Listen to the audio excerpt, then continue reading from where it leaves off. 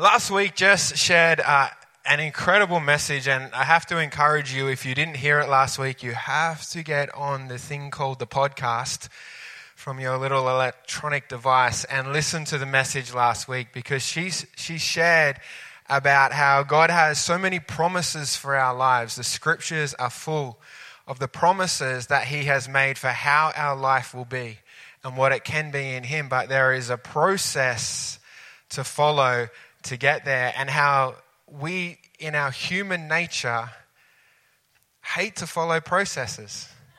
We don't like the time that it takes. We do anything we can to try and shortcut it or circumvent it or do something in our own strength.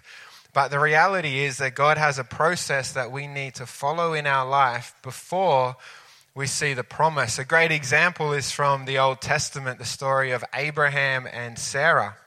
And the promise to Abraham was that he would have so many descendants that he could not even count them. But the problem was, Abraham and Sarah, not only did they not have any children, they were also old. And I mean old, not just old, but like really old. Like it was not going to happen. That's true, actually. You're right, they were. And 99 years old, I think, from memory. So got a few years on you yet. You're all right, Murray. And what were we talking about? We're talking about how they didn't have any children. So Abraham decided to circumvent the process that God had him going through by having a child with one of Sarah's maidservants and trying to fulfill the promise in his own strength. But the reality was, the process is just as important as the promise. When Jess was preaching last week, whilst I was giving her 100% attention, I was thinking about the process of metamorphosis that a caterpillar goes through in becoming a butterfly. There's a process there that God created for it to happen. And there's a story about a man who was witnessing a butterfly struggling to emerge from a cocoon. And he was so distraught at what appeared to be the distraught of the butterfly that he assisted by cutting open the cocoon. The problem was, the butterfly was never able to use its wings. It never was able to fly, because the way that the process was designed was that in the struggle to emerge from the cocoon, that's what actually pushed the fluid through the butterfly's wings to give it the strength to fly. That butterfly was never able to live up to the promise of being that beautiful creation, that thing that could fly around and be so beautiful, because it didn't get a chance to go through the process. So I really want to encourage you, find that message from last week and listen to it. And we're going to build upon it a little bit this week for the next 20 minutes to 1 hour, depending on Jack's feeding schedule this morning. But if you want a title for this week's message, we're going to call it "You Had One Job." Have you ever seen those images that get thrown around the internet? And it generally is depicting some epic fail of a really simple component of a job that you had that you just totally destroyed. You had one job to spell the word stop, and that's what you ended up with. The lines. I love this one. You had one job to draw straight lines on a road, and somehow you didn't even manage to get that right. You had one job. You can write that on the title of today's message. When I finished high school, I elected to decide that technically I was still a student, so I was still going to have Christmas holidays. And towards the end of those holidays, I had the chat with the parents, go and do something with your life. So I started applying for jobs. And I had an interview for this role that I thought was incredible. It was called a sales executive role. Here I am, fresh out of high school. My only experience was delivering pizzas and eating lots of pizzas. And this job was for a sales executive role, and I got an interview straight away. And really quickly in the interview process, I could tell that this lady was going to give me the job. She started using language like, "When you work for us and when you start, And everything she was saying was so incredible. The opportunity to earn this amazing income. I mean, I was 18 years old and just finished school, so $20 a week was good. But an incredible income and incentives if I do more of this, and this incredible opportunity that was in front of me. And I even got to the point of agreeing that I would be in there the next morning with a button-up shirt on and a tie, ready to start my training and the job of being a sales executive. Now, no matter how many times I asked her during the interview, she failed to answer the question of what will I actually be doing. And so even after I had agreed to be there, I pushed her one more time and said, look, I'm not going to come in tomorrow until you actually tell me what the job was. And thankfully, I saved myself from a career in door-to-door sales of vacuum machines. So I had agreed to do this job. She had sold me this incredible offer of work, and I hadn't even realized before I accepted it of the job that I was signing up to do. Door-to-door sales, selling vacuum cleaners.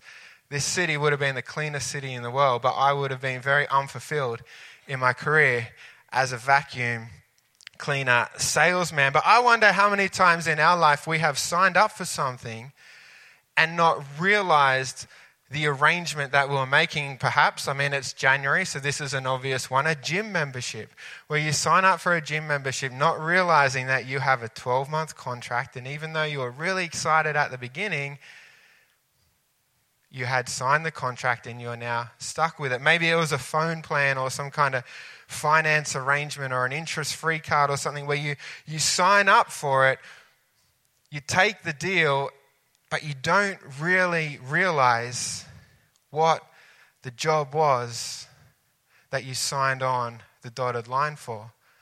Well, the question I want to unpack and explore this morning is, in being followers of Christ, being disciples of Him, being Christians, whatever label you like to put on yourself and on your Facebook page, whatever label you call yourself, did we really know the job that we were signing up for, the one job that we have to do in being followers of Christ? One of my favorite Bible verses is Ephesians 2 verse 10, and I know I read it all the time, I use it all the time, but that's because I think it is all time. It's one of the greatest passages in the Bible, and it says this, Ephesians 2 verse 10, "For you are God's masterpiece."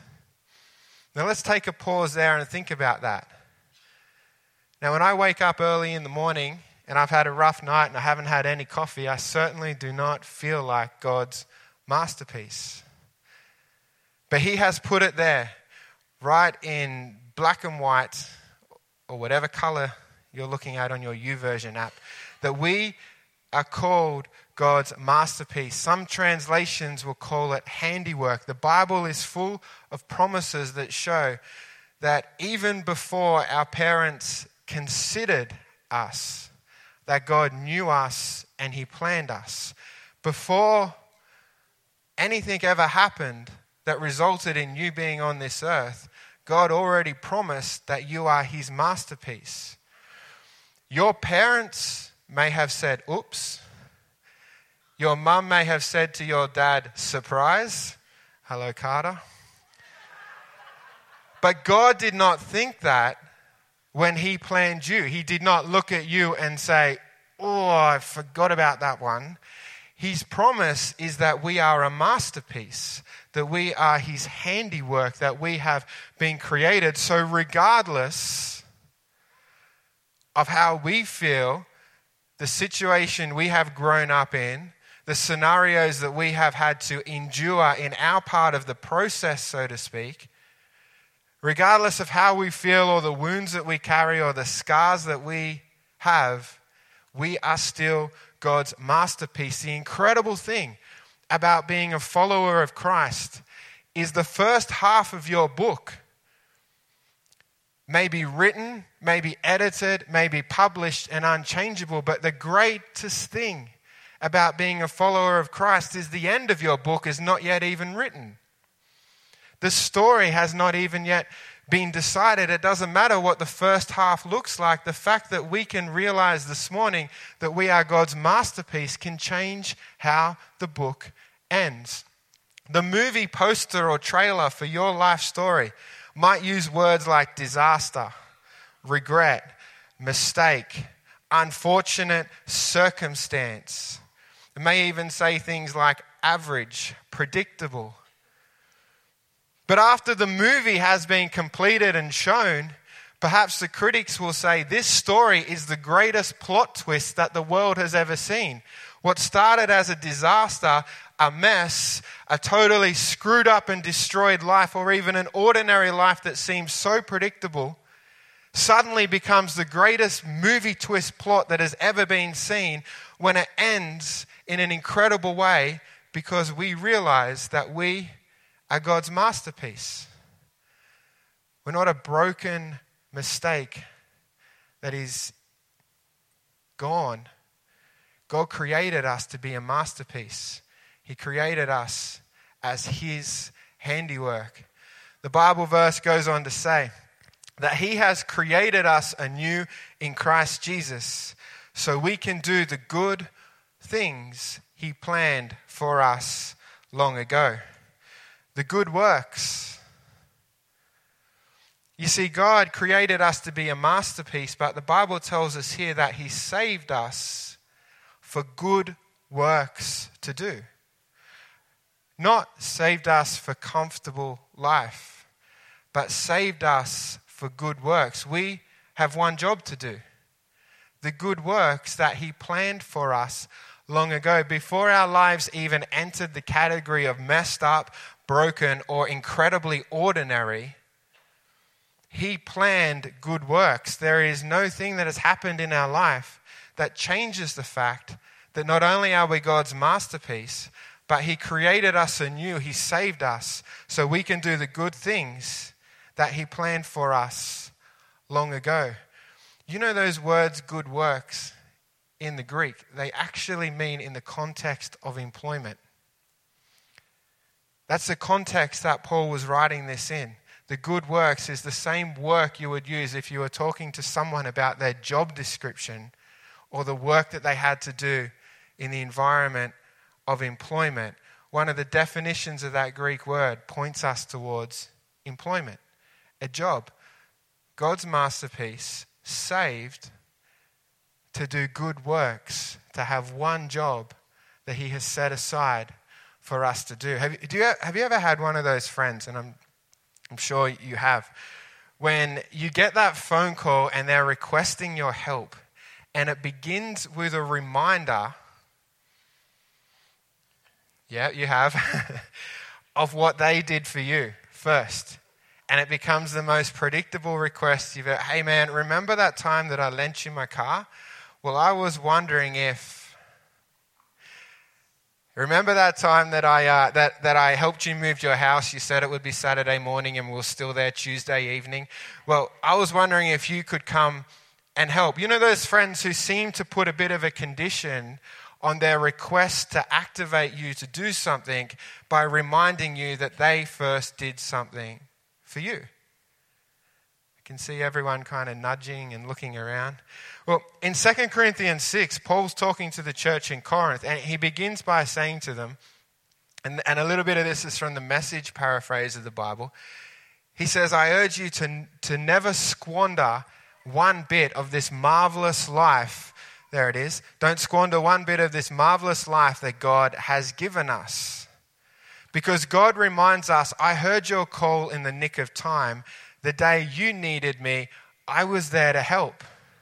Look at the next word. Well. You see, God's saying to us, hey, remember when you needed me? Remember when you called out to me and I heard your call in the nick of time? The day you needed me, I was there to help. Well, now listen. Listen to what I have for you to do. And the next part of that passage goes on to talk about the process of serving God, the things that can happen in our life that make us tired and weary and can make us want to give up. But He encourages the church at Corinth and therefore us today to not squander one little bit. He heard our call just like our friends do to us. The call to say that salvation was never about acceptance. It was about activation into a job. We are God's masterpiece and his handiwork, and he created us anew in Christ Jesus to do a job. Do you remember the induction for this job? It's in Matthew 28. In our modern Bible, we call it the Great Commission. It's when Jesus stood on the mountaintop with the disciples, and he commissioned them. He gave them a job description, an induction into the workforce of being a disciple of him. He inducted the first disciples, and we as followers of Christ thousands of years later, we just fall in line behind him as disciples today. And he says this, Jesus said, "For I have been given all authority on heaven and earth." We know this scripture, Matthew 28, the Great Commission. And then it goes on to say, I haven't got it in my notes, but it's something like, "Therefore go into all the world and choose from one of the following 357 options that fit comfortably into your life." Yours doesn't say that? Or maybe on the application form it said, "Hey, thank you for accepting the gift of salvation that I have given you. Please enter your preferences on what ministry department or mission you feel you might be able to give a little bit of a time to in serving God, in thanks for salvation." It's right above the box where you fill out your availabilities on the application form. The Great Commission, the job description of being a disciple of Christ, is not about how Christianity fits into our life. It's how we accept that when we needed God, he saved us, and therefore we die to our life and live again in Christ. It's not about availabilities on a form. It's not about a drop-down box that suits our life. It's about the one job that God has, which is the Great Commission, which is to live out the calling, the good works, the job that God has for us. Now, calling is a great mystery in the church world. We talk about it in church all the time. I'm called to this. I don't know if I feel called to that. That's a good one. I feel called to something else. Well, I don't believe that there is any great mystery to the calling of God, because it spells it out really clearly in the Great Commission. We're called to simply do what Christ has told us to do. Not to see where it fits into our life, but to give our entire life back to God. The calling of God in Adam's formula is really simple. The call of God is to take action. We have to believe that we have been given not only the fact that we are a masterpiece, but good works to do, that our life is intended to produce a harvest for the fact that not only were we saved, but that we existed on this earth. There has to be something, if we're promised good works, the process we walk through has to result in our life producing a harvest, not just disappearing into nothing. If you want to think about it really bluntly, our job description could even be said that our calling in life is not to figuratively walk through the gates of heaven, strolling down a lonely road by ourselves, but to dance our way in with an entourage of people, a harvest of people that are there because we fulfilled the good works that God had for us in our life. The calling of God is simply to take action and to fight for the harvest that God has promised is a part of your life. You've been saved. You've been created anew in Christ Jesus. You have good works to do. You have a job description, a harvest that your life is intended to not only stroll into heaven with an entourage, but to leave this world a better place because you were a part of it. It's as simple as waking up every morning and understanding that God has already positioned us for a purpose to do something. That we just need to be intentional in our actions every day. That we're already capable of doing all that He has asked us and given us to do. That we stay committed to that and never stop growing in our knowledge of who He is and becoming more like Him every day. That's the calling of God in our life. And what I love about it, and this is another thing that we kind of mess up in modern world, is the great thing about this job is everyone gets paid the same. You can be a missionary that flies around the world and opens 10,000 orphanages in the part of the world that needs them the most. And when you one day walk up to the gates of heaven and the iPad comes up with your list of previous work experiences or tasks you have completed, KPIs achieved, your remuneration is this: well done, good and faithful servant. There's the door. Enter. You could be the person who looks after your elderly neighbor, cooks them a couple of meals a week, collects the mail, leads them to Christ and reads the Bible to them because they can't get to church, so you take church to them and you rock up to the gates and you know what you get? Well done, good and faithful servant. There's the gate. In you go. The remuneration for our work reward is all the same. Because it's not about what we do or what it looks like or how amazing it is to us as we judge each other. It's all about whether we listened to God and took action and fought for the harvest and battled for the harvest and took steps towards the harvest every single day that was intended and is sitting there ready for us to take in our life. God's created us to be a masterpiece, which means we can do all that He has asked of us. We don't need anything more than to trust Him and to chase Him. And the Old Testament is full of stories of when the enemy would come and try and destroy the crops or the harvest of the Israelites. You think about in Judges, in the time of Gideon, it says that whenever the Israelites would plant their crops, the enemy would come and destroy the crops so there could not be a harvest. It was a very common technique in ancient warfare. It was so much easier than battling hand-to-hand combat or forming armies and sending them in, but to go in and destroy the crops or kill the livestock meant that the people would slowly perish, that they would become weary and tired and could not even fight. And so often battles were fought over the harvest to protect the harvest. Just like in our life, there is a harvest field that you have been positioned and planted within as a masterpiece of God with an activated job to go and do in that spot.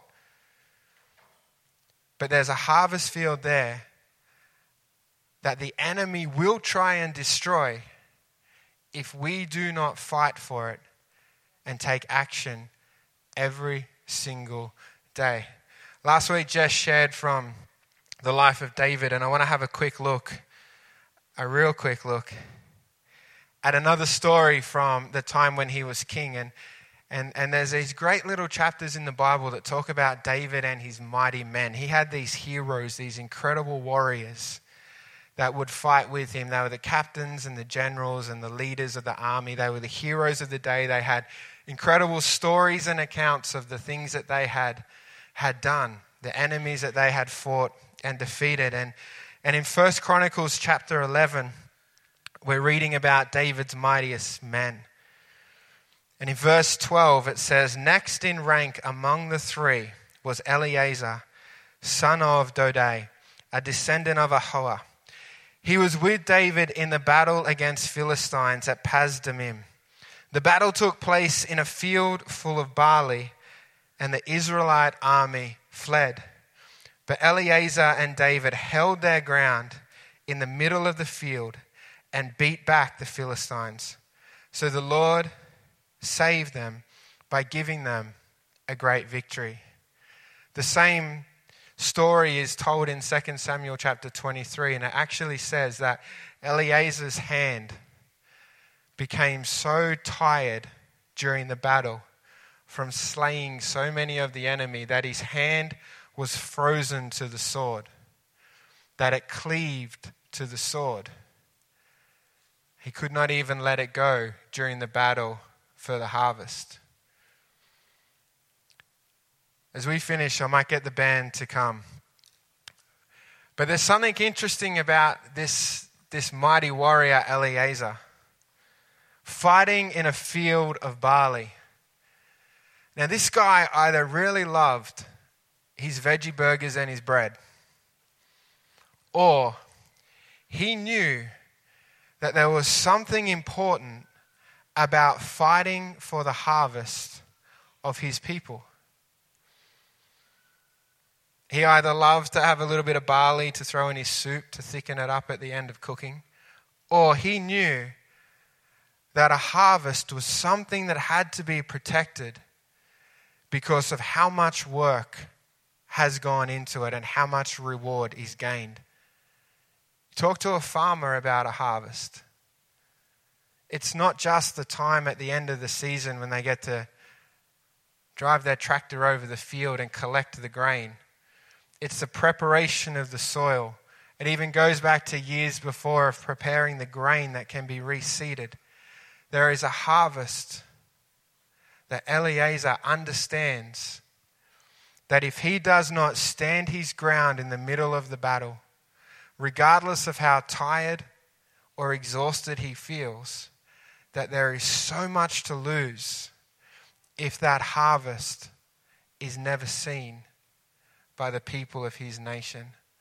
The same challenge that we all face at the beginning of this year. What harvest do we need to stand in the middle of the field for and defend and fight for and take action every single day? What field have we been positioned and placed in this year to do the one job that God has for us? Eleazar, his name means God has helped. Not God will help, not God is going to help. God has helped. That's what his name means in Hebrew. Kind of sounds like that verse in Ephesians 2 verse 10 where God has helped. God has saved. God has made us anew. 2 Corinthians 6, when you needed me, I came. I heard your call in the nick of time. God has helped. His father's name was Dodai, which means beloved. So he is the one that God has helped, that God has saved. And he's the beloved son, the masterpiece, the handiwork. And he stands in a field knowing that if God has helped him, he's got to pick up his side of the deal, the job description, and defend and fight for the harvest of the people that he loves. But he's descended from Ahoah, his generational line. Ahoah means to take rest. So here we have Eleazar in the midst of battle. An analogy of where we sit, positioned in our harvest field, ready to fight for the harvest of God, the good works that he has for us, the people that he has placed around us, that need to know the same freedom in Christ that we have in their life. Here he is, the man who God has helped, who is the masterpiece, the handiwork, the beloved son. And he stands in the middle of a field of barley. And he makes the same decision that I would love to encourage/challenge us to make as a church of individuals this morning. Do I do what I have always done? Do I take the name of my descendant, the first half of my book, the journey that I have walked, that which everyone expects of me, being a descendant of Ahoah, and simply take rest? Perhaps even flee with the rest of the Israelites and catch up with them? Or do I realize that I am not determined by where I have come from? The first half of my book may be written, but I'm God's masterpiece. He has saved me for a work. And no matter how tired I feel, no matter how weary I am, my hand will cleave, will be frozen to the sword that says each and every day I will fight for my harvest. The thing that gets us to that place, 2 Corinthians 5. Sorry, Caleb, I don't have this one for you.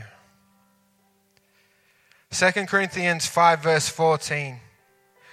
Either way, Christ's love controls us, compels us in some translations. The word there means like under siege, or as a prisoner would be. Either way, Christ's love controls us. Since we believe that Christ died for all, we also believe that we have all died to our old life. He died for everyone, so those who receive his new life. Let's pause there for a second. Created anew in Christ Jesus, not for our new life. First half of our book is written. It does not get wiped. We just get a new life in him. He died for everyone, so those who receive his new life will no longer live for themselves. Instead, they will live for Christ, who died and was raised for them. This year, can our challenge be for this week and for beyond, that we would realize that we are God's masterpiece, positioned in a harvest field that is our good works. No one else is going to come and save that harvest field. God's already given you that job and said, you got one job. Take action, fight for, protect the harvest that your life was designed to create. Can you imagine what this city would be like if a couple of hundred people walked out of here with their hand cleaving and frozen to the sword and said, doesn't matter where I come from, I'm beloved, I'm a masterpiece, and I got a job to do, and I'm going to defend this field of barley that you have placed within me. Lord, we thank you that you did love us and you cared for us enough to save us. You heard our cry. You came just in the nick of time. So many of us can testify that. Lord, we also thank you that our salvation does not come with condition, but it comes with opportunity. Opportunity to take hold of a job, to fight for a harvest, and to see our life be good works that you have set aside for us. Lord, would you touch all our hearts right now? Would you show us that you have given us the strength that we need, that you have made us capable to do all that you have asked us to do? Would you help our steps to be intentional each and every day, for us to stay committed and to never stop growing closer to you, to know you more, and to be a greater disciple of Jesus Christ everywhere we go. We thank you, Lord. Amen.